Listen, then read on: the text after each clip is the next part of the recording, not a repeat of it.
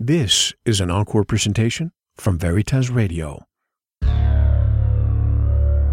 The questions you always had. The answers you were never given. The place to seek the truth. Welcome to Veritas. Greetings, I'm your host, Mel Fabregas at Veritas Radio. If you want to listen to tonight's full interview and all of our material, click on the subscribe button at veritasradio.com.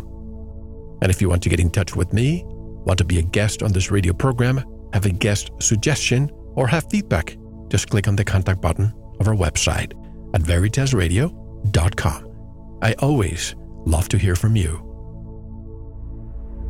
Tonight's special guest is Dr. John Coleman. We'll discuss the Tavistock Institute of Human Relations, the world's lies and propaganda machine.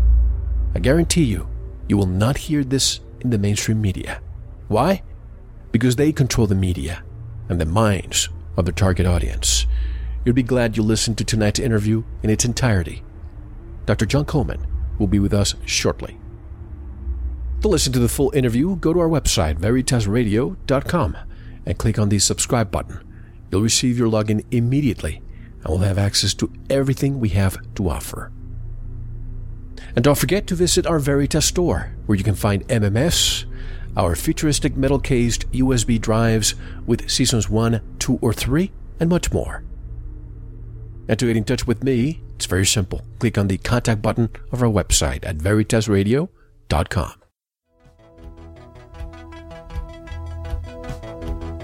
The aim of the Tavistock Institute of Human Relations is not to inform you of their controlling actions in our society, but to use scientific methods that are well known to work in discreetly brainwashing the public. It is the core for mass indoctrination and global manipulation. It has also had a profound effect on the moral, spiritual, cultural, political, and economic policies of the United States and Great Britain. It has been the front line of the attack on the U.S. Constitution and state constitutions. No group did more to propagandize the U.S., to participate in World War I at a time when the majority of the American people were opposed to it. Much of the same tactics were used by the social science scientists at Tavistock to get us into World War II, Korea, Vietnam, Serbia, and both wars in Iraq. The people of these nations were unaware that they were being brainwashed. The fall of the dynasties, the Bolshevik Revolution, World War I and World War II, saw the destruction of all alliances and boundaries. The convulsions in religion, morals, family life, economic and political conduct, decadence in music and art can all be traced back to mass brainwashing practiced by the Tavistock Institute. Dr. John Coleman is a master of more than 100 subjects. He is not one of the rather plentiful newcomers who have lately appeared on the scene. Stationed in 14 countries around the world and speaking several foreign languages puts Dr. Coleman at the head of the field of all writers of conspiracy and secret society books in the U.S. Dr. Coleman's Comedia 300 is published in 8 foreign languages, in addition to 15 other titles published in Japan, which are not as yet available in English. In addition, Dr. Coleman has written and published more than 400 monographs, white papers on a wide range of subjects. His groundbreaking reporting continues to earn high praise from around the world. And for an expanded bio of Dr. Coleman, visit our website. And tonight our focus will be on the Tavistock Institute of Human Relations, which you can buy, along with Dr. Coleman's other publications at his website, Coleman300.com. And I would like to welcome for the first time on Veritas, Dr. John Coleman. Hello, Dr. Coleman, and welcome. How are you? Hello, Mel. Thank you for that nice introduction. I'm doing well. I hope you are too. I am, certainly, and it's a pleasure and an honor to have you on. And so that the audience knows, Dr. Coleman, I've heard your work being quoted by Jim Marrs, David Icke, and others, but it was a conversation I had with the late Dr. Fred Bell a few years ago. He told me if I wanted to know what was happening behind the scenes and how it is done, that I needed to look into your work. And years later, we finally have you on. Well, I don't want to say bad things about anybody. We don't have all much time. But David Icke, of course, copied all my work, letter for letter, and I think he's probably one of the worst plagiarists of this era here. And, of course, I don't think that I would like to say more than that. Okay, that's fine. Well, let's start from the beginning. What motivated you to look into the Tavistock Institute, which is an ultra-secret organization? How did you expose it? I first came across the Tavistock Institute when I was looking through papers in the British Museum in London, which is not open to the public. There's a certain part of it which is closed to the public, and it's only open to people who have been in some kind of a service to the British government. And, of course, that qualified me to go in there, and I had several very good mentors who gave me the papers I asked for. And by paging through these, I should say reading them, which I did for a period of 5 years, I was eventually able to amass a number of papers that enabled me to put this book together. And in there, I found out all about the Tavistock Institute. And for a lot of people who listen to us, they have heard the term Tavistock a lot, but just to define it, since you have become an expert, tell us how it all started in 1913 at Wellington House. Well, there were two brothers, actually, who ran Wellington House, the Harmsworth brothers, and they were called Alfred and Harold. Then they were given the title Lords Rothermere and Lord Northcliffe, and they were given the task of propagandizing the British public into going to war in the First World War. Now, you have to understand that the British people were not at all disposed to go to war against Germany. They had no quarrel with Germany whatsoever. Furthermore, Queen Victoria was a direct relation of Kaiser Wilhelm II, and in order to get the British people to agree to go to war, they had to be propagandized so that they would believe that the German people were barbarians and very ruthless. And they started out on the Kaiser Wilhelm. They showed him in a German uniform, standing over children he'd shot with his service revolver. Then they showed him with the hands of the children chopped off, all imaginary drawings they put in to inflame the people into going into the war. And in order to keep that inflamed atmosphere going, they later did something even worse, which we'll come to as we continue. And eventually the British people who had been 80% against the war were persuaded that Germany was a bad country and needed to be taken down. And the reason why Britain went to war in the first place was that the British government was jealous, exceedingly envious of the German nation, which had become very prosperous and industrialized after the First World War. And they had taken over a lot of the trade in Europe, especially in the Danube Basin, that had previously been held by Great Britain. And so Lord Grey and King George VI did a secret trip to France, and they signed a pact with the French people, which stated that in the event that France was ever attacked by Germany, the British Army would come to the rescue or to the aid of France.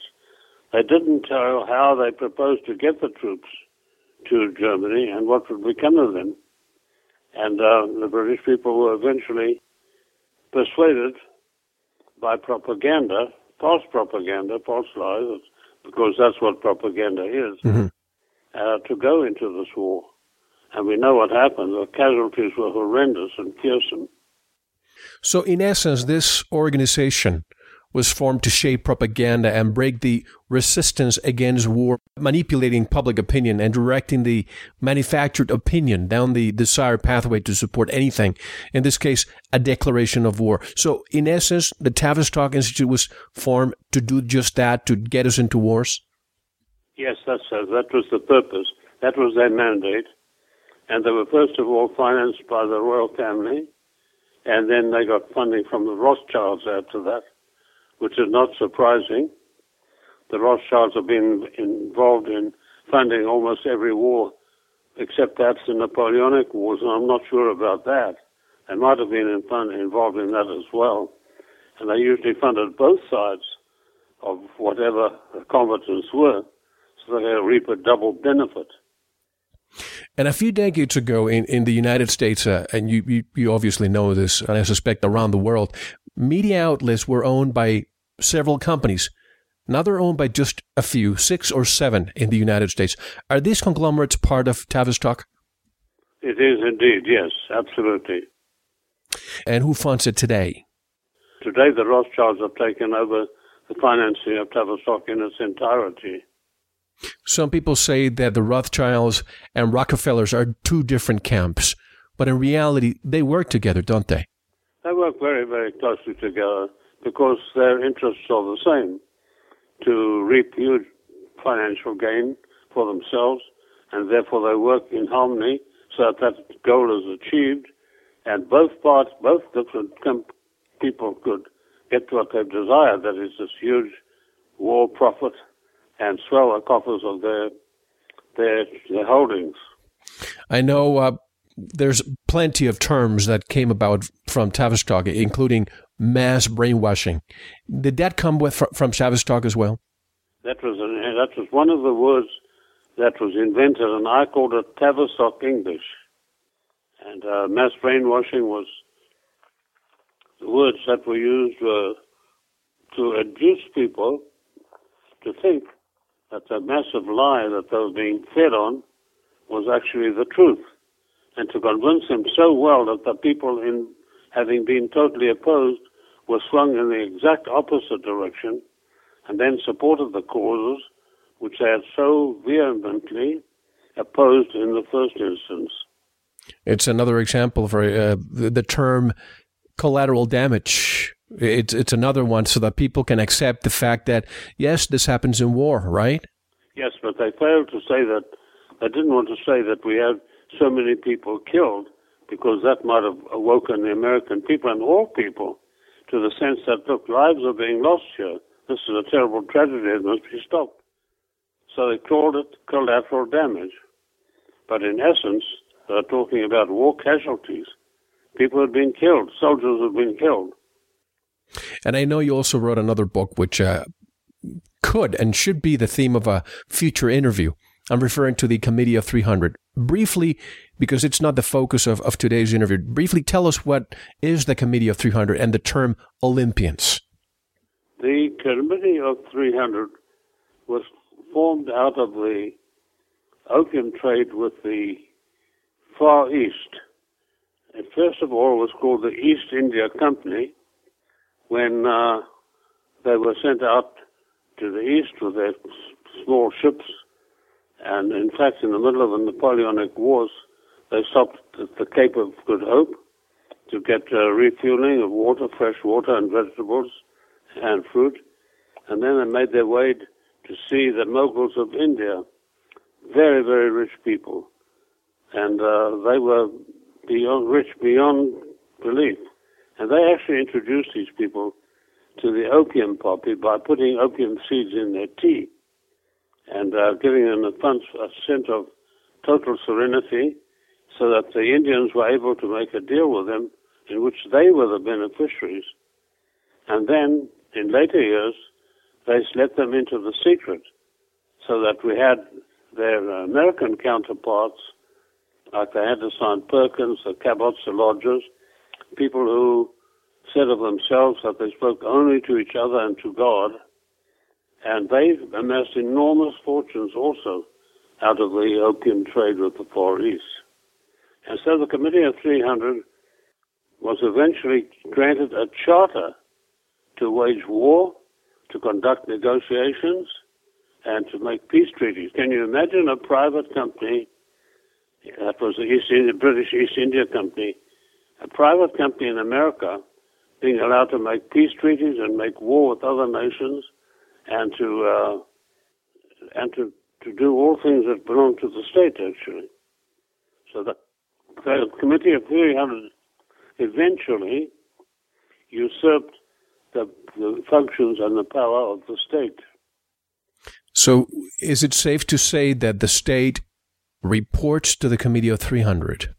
Absolutely. They do this through an organization called Chatham House in London, and that houses the Royal Institute for International Affairs.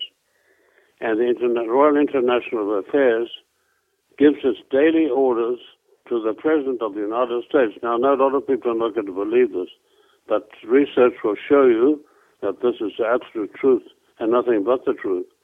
And those orders were conveyed to the Wall Street Morgan Company, who then sent their emissary daily to the White House in order to give them a briefing of what was expected of them and what they had to do. In fact, President Wilson, had a red phone, a line connected straight to the Tavistock people and to Morgan to get his daily briefings. So if he needed explanation of anything, he's called them up directly and spoke directly with him. And during the interview, I'm going to be mentioning a lot President Woodrow Wilson, which in my opinion, and I hope I'm not offending people, may have been one of the biggest traitors this country has ever seen. Would you agree? I think that he ranks with Roger Casement and all of the others, and I think that what he deserved was to be removed from office, impeached, and then tried for treason, and he found guilty, should have been given a penalty of banishment from public life. Yes, and I say this because he really tried to hurry the Federal Reserve Act so that we could get into war, and immediately after they passed the Federal Tax Revenue Act. Was that coincidental? That all happened almost at the same time? It happened in 1913? 1913. Right. When he said they were going to revise and update the taxing system, but what they did was Wilson completely abandoned it and put in a brand new form of taxation, which was in fact a yoke around the neck of the American people. Because if you read what the founding fathers had to say about taxation, they said that taxation could not be imposed on anybody in the United States, except if the people themselves in the states were willing to be taxed to pay for roads and services, bridges, and so on. Dr. Coleman, for some reason, my recording equipment is giving me some trouble. Can you hold for 1 second, please? Please hold. Okay, I'm back. I apologize. This has never happened in hundreds of shows when this fails. And I wouldn't doubt that somebody's trying to prevent this interview from happening. So let's proceed. I'm not surprised, actually. It's happened many, many times before with other stations where inexplicably things have happened. And in some cases, they were so bad they had to abandon the program. So I think this is the type of thing that we are going to see occurring much more in the future. Well, the only time this had ever happened was with the scientists who discussed anti-gravity and how this could happen, and we were disconnected 20-some times, but let's proceed. You say Tavistock by 1937 had come a long way from the 1913 anti-war, and opinion was changed. Now, the new war was coming up again. Right now, we have more or less the same script taking place, drums of war with Iran. Do you think this is alive and well, Tavistock alive and well today? Oh, they're very much alive and well today. But I'd like to go back to the point where this propaganda became a great success. Sure. The Harmsworth brothers were given titles to make them sound more important, and their newspaper was the vehicle whereby the troops on the front line were kept in touch with the events on the home front, so that the soldiers were made to feel not so isolated, because, it didn't have the communications today that we have. And so they bundled up hundreds of copies of their paper and sent them out free of charge to the troops in the front line. In this way, they kept the morale high. Mm. And the reason for that is they wished to prolong the war, because the longer war lasts, the more money the proponents of that war and the propagators of that war, the more money comes to their coffers. They can conceal the truth from the people by talking about collateral damage. And I always thought that what really made the U.S. population accept our involvement into World War I was the sinking of the Lusitania, which was a British ship, but it carried 200 Americans. But you're saying the Tavistock propaganda was already in place, and the derogatory term, which we keep hearing right now whenever Dr. Ron Paul says we need to stop these wars and get out of all those hundreds of U.S. bases, they call him an isolationist. That's another term coming from Tavistock English, isn't it? Yes, it was used to describe and make unpopular anybody who was opposed to the war. And because they were opposed to the war, they were called isolationists. In other words, they said they wanted to keep America isolated. They didn't want America to become a world power. They wanted America to mind its own business and stay within its own borders. And so they called them isolationists. So as for Ron Paul, he's the only contender for this White House who knows the U.S. Constitution. I would like to take some credit for that, having sent him many, many of my papers many years ago, and my book, What You Should Know About the U.S. Constitution, which discusses all of those things, and of course tells you why nobody can be called the Commander-in-Chief until the title has been conferred upon them by the Congress. It's not a title like the U.S. President, but they keep calling these would-be presidents Commander-in-Chief. You're not the Commander-in-Chief until Congress has met in special session and conferred that title upon you. It's not interchangeable with the word President, for instance. So when did it all of a sudden become a trendy word for a president to use? I'm sorry, again, I lost you for a few seconds there. Sure, the term Commander-in-Chief, all of a sudden, it's almost the same word as president. When did it change that it became all-encompassing? 1943 was the title, the year I've got marked down in my records. Okay. Now let's look into more of the details. There was actually an advisory committee, a body of managers and a body of advisors to advise President Woodrow Wilson in his decision-making. If this was happening in the early 1900s, how different is it now? I guess what I'm asking is, how has Tavistock changed since then? It's changed to a remarkable degree because in Woodrow Wilson's cabinet, they had actually no say in making policy or carrying out policy. In the present day situation, you find that these cabinet officers are making policy and using it as the foreign policy of the country, which they have no right to do whatsoever. And I didn't know that this either. President Woodrow Wilson was the first American president to publicly proclaim himself in favor of a socialist New World Order inside a socialist one world government. All of this happened after he also signed the Federal Reserve Act. How is it that the American public isn't aware of this? The American people didn't know because they'd been lulled into a false sense of oblivion by the Tavistock Institute for Human Relations. They had been taught that everything that the president says is the gospel truth, when that, of course, is very, very far from being anywhere near the truth, usually. And if at the time the United States was enjoying prosperity and industrial expansion, as he had never experienced before in history, why did Woodrow Wilson denounce capitalism by saying, quote, "It is contrary to the common man and it has brought stagnation to our freedom," unquote? Why did this happen?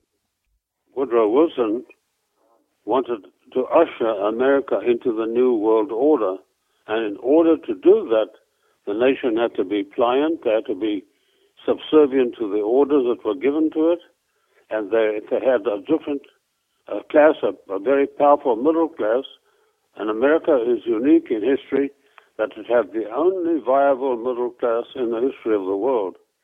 By that I mean that they were working, they were producing goods and services in the United States, and by that I mean industrial machinery, plant machinery, farm machinery, all types of things like that nature, and they were, of course, a prosperous nation, and as long as they were prosperous, they could not be forced into this new world order. So is this why they continue to, for example, now they're completely getting rid of the middle class? Is this to bring us to our knees so that we can beg for a new form of government and economy? Of course, this was forced on the United States when an effort was, a distinctive effort was made by the French aristocrat society to force on the United States an act of industrial espionage almost, in that they decided that this had to go. The United States industries had to be destroyed, and with it the middle class. And the purpose again of that, as I said, was to usher in the United States closer into a new world order. Today we have the United States is slowly coming now back, slowly recovering.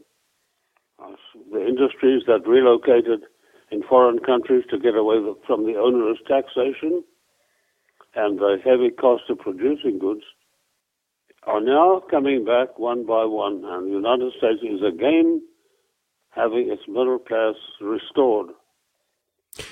Going back to World War I, it seems that the phrase, every war starts with a lie, is so true, because that one started with a lie. Then we have in the 90s weapons of, in the 2000s, weapons of mass destruction in Iraq, now nuclear weapons in Iran, and the script continues, doesn't it? You have to have an enemy. The enemy has to be described, and the leader of that country must be described as an absolute beast. That's why the Kaiser Wilhelm was described as a ruthless Bosch, a murderer, and they showed cartoon drawings of the stories that had happened during World War I, where his whole platoons of Germans had descended upon this one village in France and raped all of the women in the middle of the town in the square on a table. And so after the war, at least not after the war, but just soon after 1915, Clarence Darrow, who was an American icon, decided that he'd had enough of this. He didn't believe that the Germans were anything like this at all. And so he went over to France and he set about finding out from this particular village how many women had been raped. And he offered a reward which today would be like something like $27,000 in today's money, to any woman who would come forward and offer absolute proof that she'd been raped by the Germans. Not a single French woman came forward. And then he said, I'm going to offer the mothers of any children who had their arms, their hands cut off, and their bodies mutilated by the German soldiers, by the Kaiser Wilhelm's order. German soldiers had done this to them. I'm going to give them not quite as much money. It would have been today $20,000. And again, not a single mother came forward to claim what was, after all, a very substantial reward. So that proves to me, and to everybody it should do, that all wars are based on a lie. And then we had the same thing with President Hussein. He was called the Butcher of Baghdad. He was called a vile beast. He was called every epithet under the sun was hurled at him, because the Tavistock Institute, in order for the war to be forwarded into Iraq, they had to have a leader who was an absolute degenerate and would stop at nothing. And so Hussein who was a relatively harmless man, a lot of people are going to be astonished to hear that, whose only quarrel was with Kuwait, fell into the hands of a woman called Margaret Gillespie of the U.S. State Department. And she went over to see him. And he asked her, no, hang on a minute, she was actually the ambassador, April Gillespie, the ambassador. April Gillespie, she was the U.S. ambassador to Iraq. Right. And so she asked for an interview with him, and they talked about the pending war, if it was going to be a war or not, and she told him He said, I want to teach Kuwait a lesson. They've stolen my oil. They've gone into the Rumelia oil field sideways drilling. There again assisted by the British. And remember at that time, there was no actual border. There was no country called Kuwait. The British had just taken the line and drawn it through the sand of the desert and said, this is now Kuwait. Of course, they took the lands where the Rumelia oil fields, Valiats, lay. And so Hussein said, I want to go in there and teach them a lesson and stop them from thieving their oil from my country, which belongs to our people. April Gillespie said to him, we have no interest whatsoever in protecting Kuwait or anything that you do in the Middle East. In virtue, she said, not in so many words, but in so many words, she said, you have a free hand to do what you like. And the next day, he invaded Kuwait. He was given the all clear, and a lot of people don't know the exact thing that happened. Kuwait was using new technology, and they were slant drilling, taking Iraq's oil, and basically were given the green light. But one thing, Dr. Coleman, that I could never understand, obviously it was a setup. He went to invade, and of course George Bush Sr.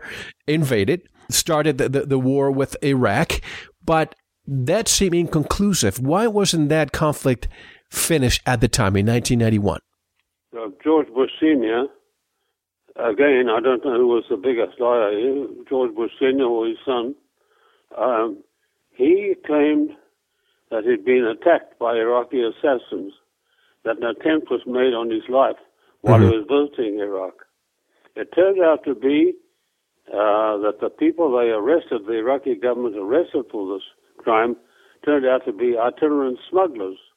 Whose only crime was that they were smuggling goods into Iraq, and they came somewhere near to the villa where George Bush was staying. They never saw him, had any contact with him, and they were arrested and shot for attempting to murder President Bush Sr.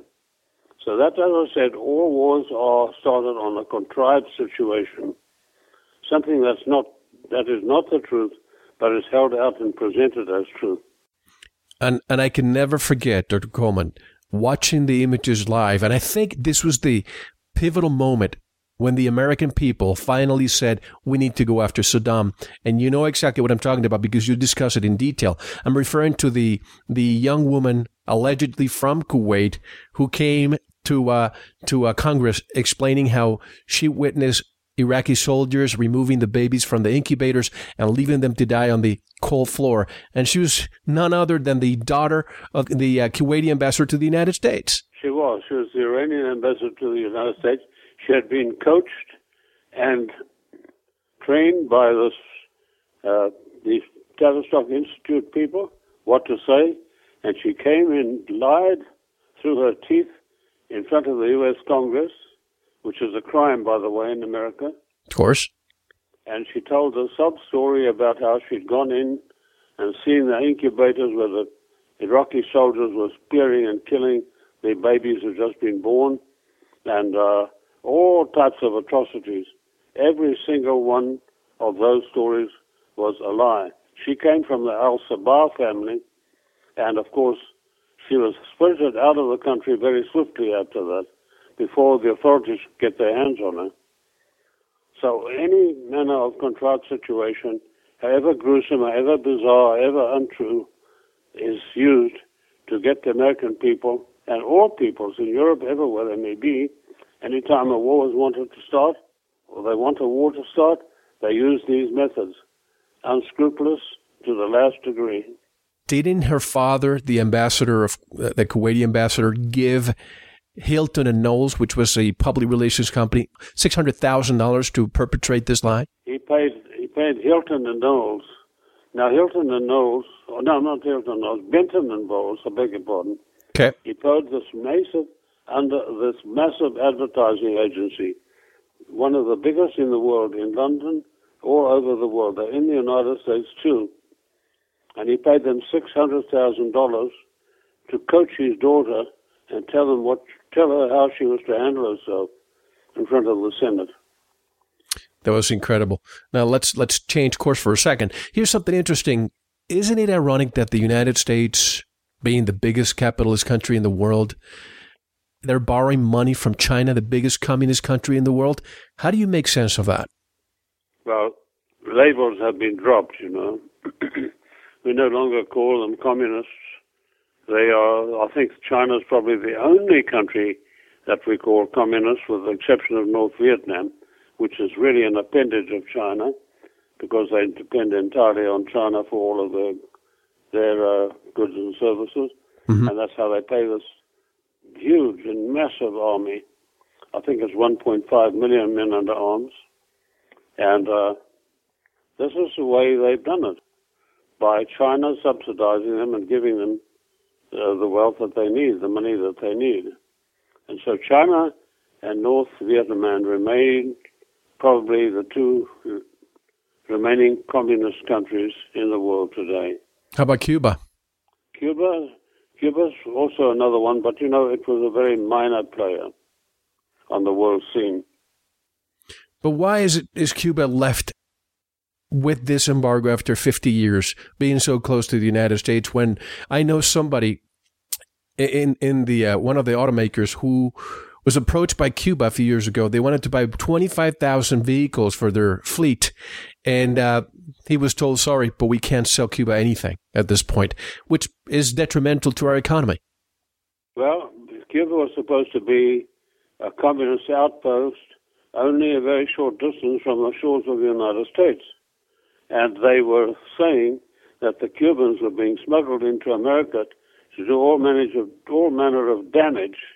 And so an embargo was imposed upon not only the import of any of their goods, but also upon any Cubans coming into the United States, except to say that the powers that be, the men in high positions who like to smoke cigars, didn't stop at that. They ordered hundreds of boxes of Cuban cigars at a time. It's difficult to understand now. How shall I put it?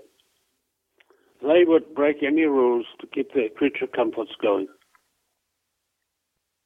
And you say the Committee of 300 rules the United States, and that in the early 1900s we were distracted with bread and circuses. And today it is sports, Hollywood, and Social Security. Nothing has changed except the players, isn't it? Well, that's how the Romans got their people under subjugation. Caesar said, give them bread, and when he said there's been a rebellion, or near rebellion in the colonies, or in Rome, near Rome, he said, give them bread and circuses to the people of Rome. And by this means, he pacified the people of Rome, and there was no rebellion. By doing that, of course. And has something prevented the New World Order and a one world government from taking place? And if so, what has derailed them or delayed them? Or is it here and we just don't know it, and freedom, our Bill of Rights and our Constitution are just part of the illusion? Well, I think the American people who should know the Constitution do not. You know, when I wanted to become an American citizen in 1972, I was under the strong belief that everybody who was an American knew the Constitution. Of course, I was proved sadly wrong, but at that time I didn't know it. So I got an introduction to a very wonderful man, probably the best constitution of this century, and that was the great senator from North Carolina, Senator Irvin, deceased. And he told me in a very fatherly way, when I asked him, I said, Senator, what college or university would you recommend to me so that I can go to that college and gain a degree in the U.S. Constitution? And he said, none. So I said, did I hear you right, Senator? Did you say none? He said, yes, I said none, because none of them teach the Constitution. He said they might teach the various clauses and parts of the Constitution that everybody can parrot, but the real in-depth profundity of the Constitution, they do not teach. So I cannot recommend any school. But he said, if you really want to know about the Constitution, first of all, you have to have tenacity of purpose. And he looked at me and he said, you look to me like the kind of a person who has that. So what you've got to do is find every copy you can lay your hands on of the Annals of Congress, the Congressional Globes and the Congressional Records. And he said to me, I'll start you off by giving you what I have here in my office. And he handed me a stack of these papers. He said, the rest you can get from the U.S.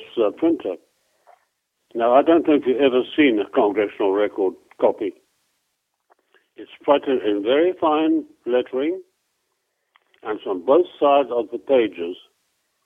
And I think in order to deceive people who really want to find out their subjects, the titles of the bills are headed under entirely different headings. For instance, there might be a declaration of war being discussed on the floor of the Senate, and that would be hidden under the title of some agricultural bill. So you literally have to go through this stack of papers and weed out all of the information that you want. And I had eventually got a stack of 37,000 pages of these documents, and I formed my own color coding system, and I was able to read and weed out what the U.S. Constitution actually had to say about all manner of subjects. And that is where I gained enough information to write my book, What You Should Know About the U.S. Constitution and the Bill of Rights. And this is what you sent Dr. Ron Paul. That's what I've sent Dr. Ron Paul. Yeah. And going back to President Woodrow Wilson again, and folks, Tavistock is not only dealing with war, it's also dealing with business and trade. And I'm looking here in 1913 when President Wilson spent almost a year tearing down the protective trade tariffs that had defended the American domestic market from being overwhelmed by free trade, essentially allowing cheap British goods made with cheap labor in India. This sounds almost as what's happening today. Clinton, Bush, with the all these free trade agreements. Now we have China. And as I always say, I think World War III has already happened, and not a bomb was dropped, and we lost it. We lost our industrial base to China. What do you think about that? Well, I think that's exactly what happened. And as I said, we in the beginning, we had a unique middle class that could make things that they could consume themselves, and then they didn't need to import all these free trade things through the World Trade Communications, through GATT and NAFTA and North American Free Trade with Mexico. They were able to produce what they needed in the way of clothes and shoes and goods of that nature. Now, today, if you go into any shoe store and look at every pair of shoes in the shop, I think without exception, you'll find stamped on the inner underneath it and just below, above the heel, made in China. Mm-hmm. We no longer have any of those industries left in the United States. But slowly, some of them are returning. And some people say to me, Mel, you need to buy American. But I always tell them, if you give me two items, one is $10 and one is $50, what is the incentive for an American to go and buy the $50 one just because it's made in the USA? People are governed by price. Yes. What they buy. You can say what you like. You can say all manner of things, that this is more attractive and that and so on and so forth. But it comes down to one thing. People will buy on price. Yes. Price alone dictates what they buy. And you can go into a shop and it can have shirts made in the U.S., and they'll be a lot more expensive than shirts made in China. There's no incentive for them. They will not go and buy the shirts made in America. They'll buy the cheapest item on the shelves, which turns out to be made in China. And that situation seems to be irreversible, isn't it? Oh, yes, it is now. I would say that it's just the door is closed, the horse is bolted from the stable. There's no chance of those days ever being revived again. So how do we replace the industrial base? I remember in the late 70s and 80s when the computer replaced a lot of personnel in most companies. We seem to have been fine. All of a sudden, we became more productive with less people. So at least we got out of that. But with the industrial base, and I know you even wrote a paper, and I used to fly to Allentown, Pennsylvania in the late 80s and early 90s, and I remember seeing the skeletons of what was left of the steel industry in the Northeast. That was another conspiracy, wasn't it? Oh, yes, it was. And I don't like to say that I'm a prophet and could see these things, but I forecast them based on solid information which is very, very hard to come by. At the time when I wrote that, these places were prosperous. These rail yard lines were buzzing streaming with rail cars, the rolling mills and the steel mills. Steel factories were working 2 shifts, and the coal mines were working at full speed. And all those things vanished, except the small minor coal mines still functioning. But that's, of course, to supply coal for export. And it's one of the few remaining exports that we can do successfully. And I know the following is not covered in your book, but I have to leverage your presence here today and ask you. A few years after 9/11 happened, I started looking at the similarities between what happened in Nazi Germany and what happened here. They had their Reichstag fire, we had 9/11. They had the Enabling Act, we had the Patriot Act. They had Fatherland Security, we have Homeland Security. And I could go on and on. I always say... Sorry to interrupt you. Go on, sorry. Yeah, I'm just saying, I always say the script continues. What do you think of these parallels? I think that is very true. I would like to add in the war there, Second World War, when the Reichstag was bombed, they blamed it on the Dutchman they caught trying to cross the border back into Germany, into Holland. And they arrested this guy, and he was mentally retarded. They said he was responsible for bombing the Reichstag. And, of course, he was executed. So you always have to find the villain. There has to be a villain. But I guess what I'm asking, and sorry for interjecting, what I'm asking is, how is it that people don't get the similarities between what they had, even by name, Enabling Act, Patriot Act, Fatherland Security, Homeland Security, and we're not even a homeland. We're composed of sovereign states, not a homeland. America is composed of 50 independent sovereign states. Right. And if you don't believe me, go and look at the Treaty of Virginia. It had a treaty with the sovereign state of Virginia, and nothing was altered to change that treaty, which is still in effect today. So there's your proof that we are sovereign, independent states.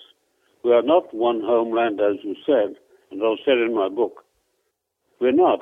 We're not like France or Germany or Italy or England, for that matter. We aren't. We are 50 different independent countries. And going back to 1913 for a second, do you think that without the Federal Reserve Act, World War I would not have started, at least our involvement, the United States? It could never have started because wars require huge sums of money, enormous sums of money that can only be visualized by the common man as such a thing if common man exists, the ordinary people on the street. They have no conception of the amount of money that it takes to wage war. So in order to get around that, the Federal Reserve was instituted by Wilson in order to start printing masses of U.S. money. We don't have money. We have currency, greenbacks, some people call it. Other people call it the U.S. dollar. Masses of U.S. dollars in order to finance the war. You know, it goes back to the days of Kublai Khan, the great conqueror of Europe. He started out with a massive invasion, and his troops were all powerful, swept everything before them because they were paid in gold. Then he ran out of his gold supply, and he paid them in silver. And then he ran out of that, and so he paid them in lead. When it got to that, they would not fight. They turned around and went home. And that's when his whole empire collapsed.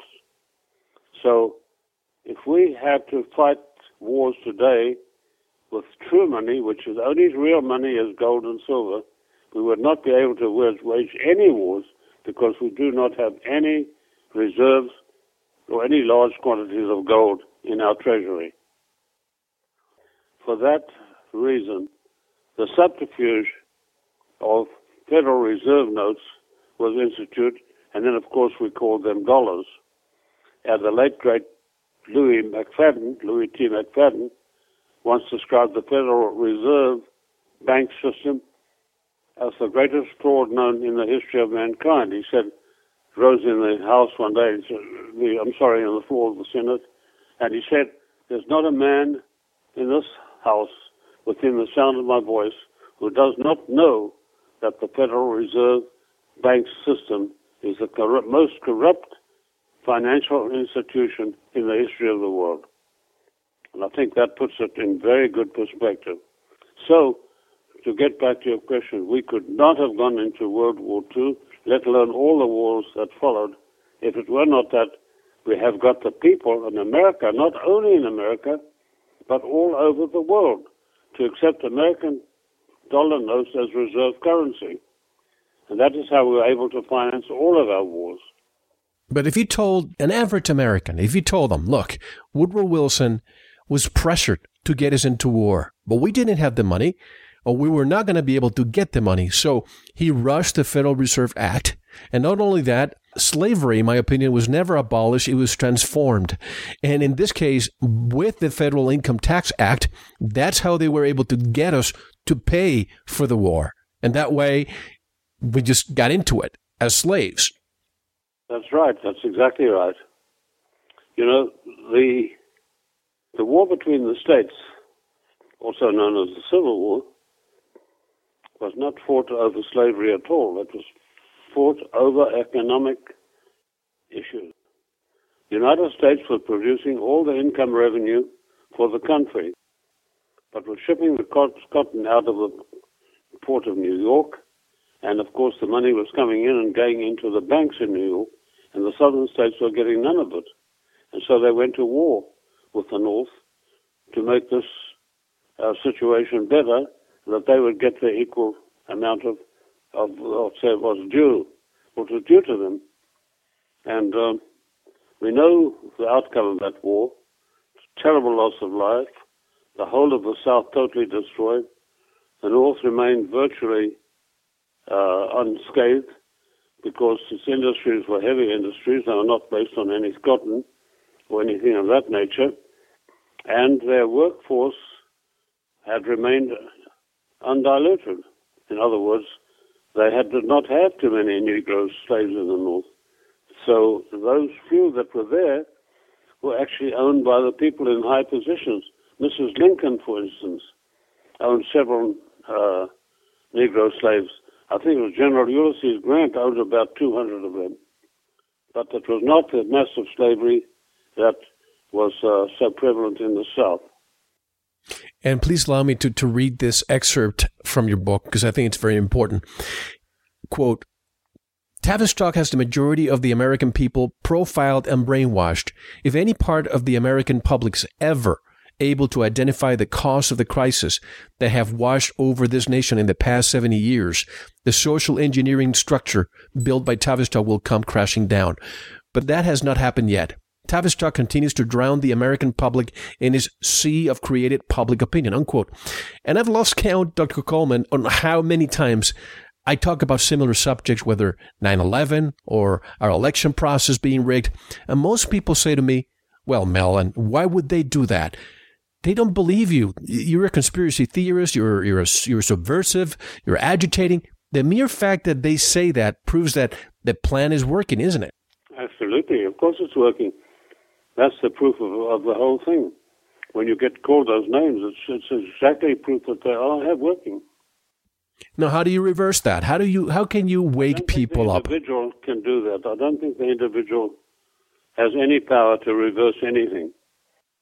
But so it would have to be the collective. Here's a solution. If we had a collection from the states, and my suggestion was that we have local committees that get together and meet and find out who's interested, and then we have larger meetings throughout the state and choose a select group of people to go to Washington And then we do that with all of the states and get them together so that we all arrive in Washington at the same time. And then we go to the Senate and demand to be heard.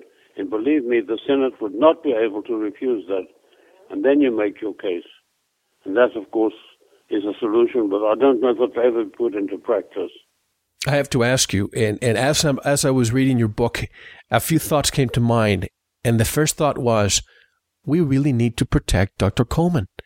And this is something that, with all these new draconian laws, the freedom of speech that seems to be eroding every day, have you ever faced any kind of intimidation? No. I've had letters from the Tavistock Institute saying that I'm crossing the line and I should be careful what I say, but apart from that, I've not had any threats whatsoever. I mean, when I wrote the Committee of 300, the genie was out of the bottle.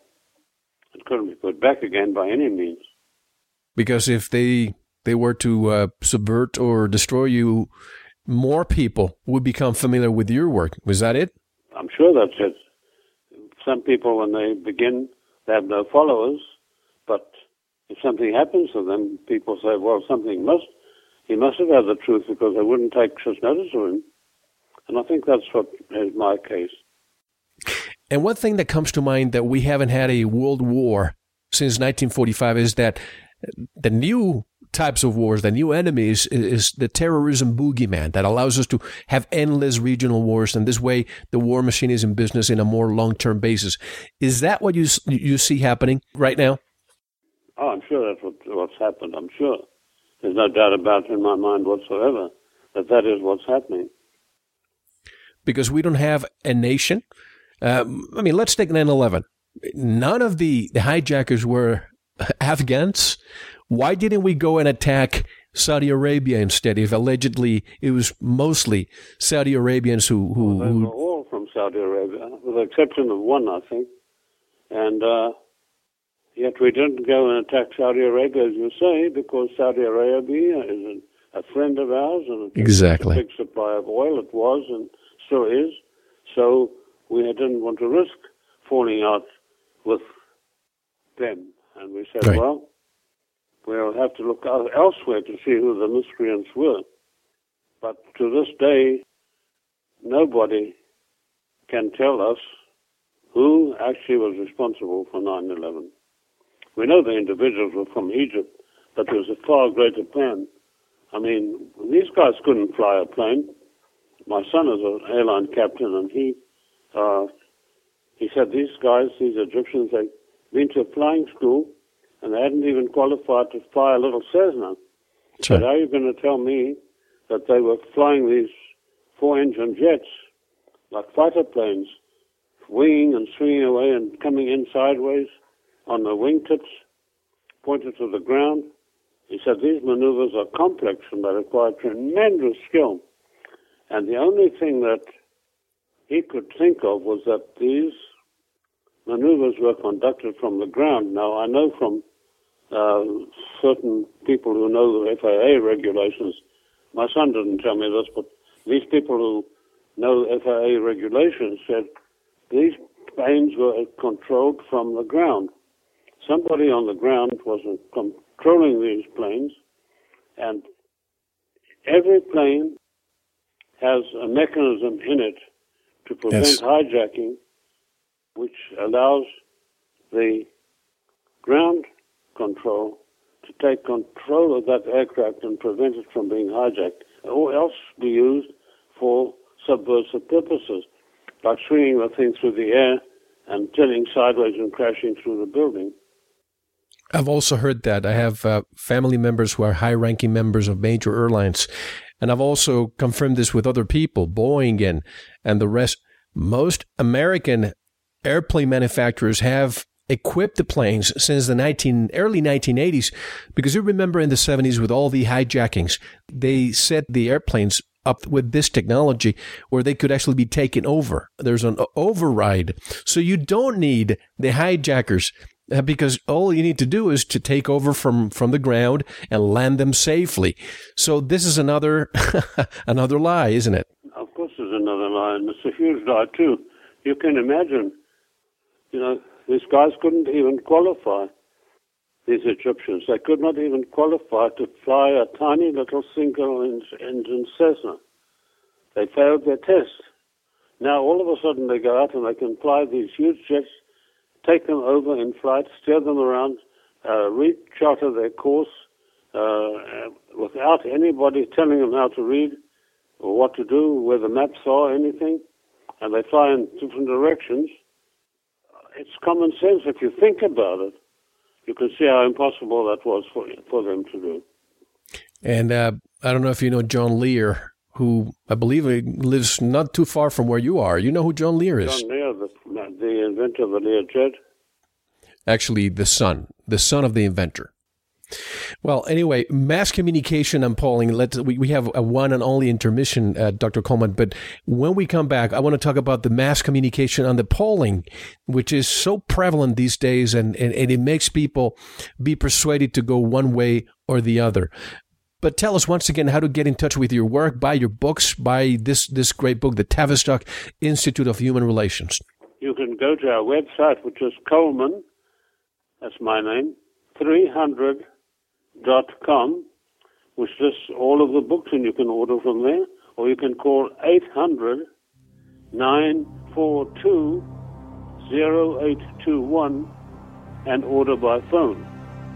Again, the number is 800-942-0821, and the website is Coleman300.com, and you'll find up there all of the prices of the books as well. And I have to tell you, I haven't read the Commedia 300 yet, but I'm looking forward to it, and there's an open invitation for you to return in the future for that one.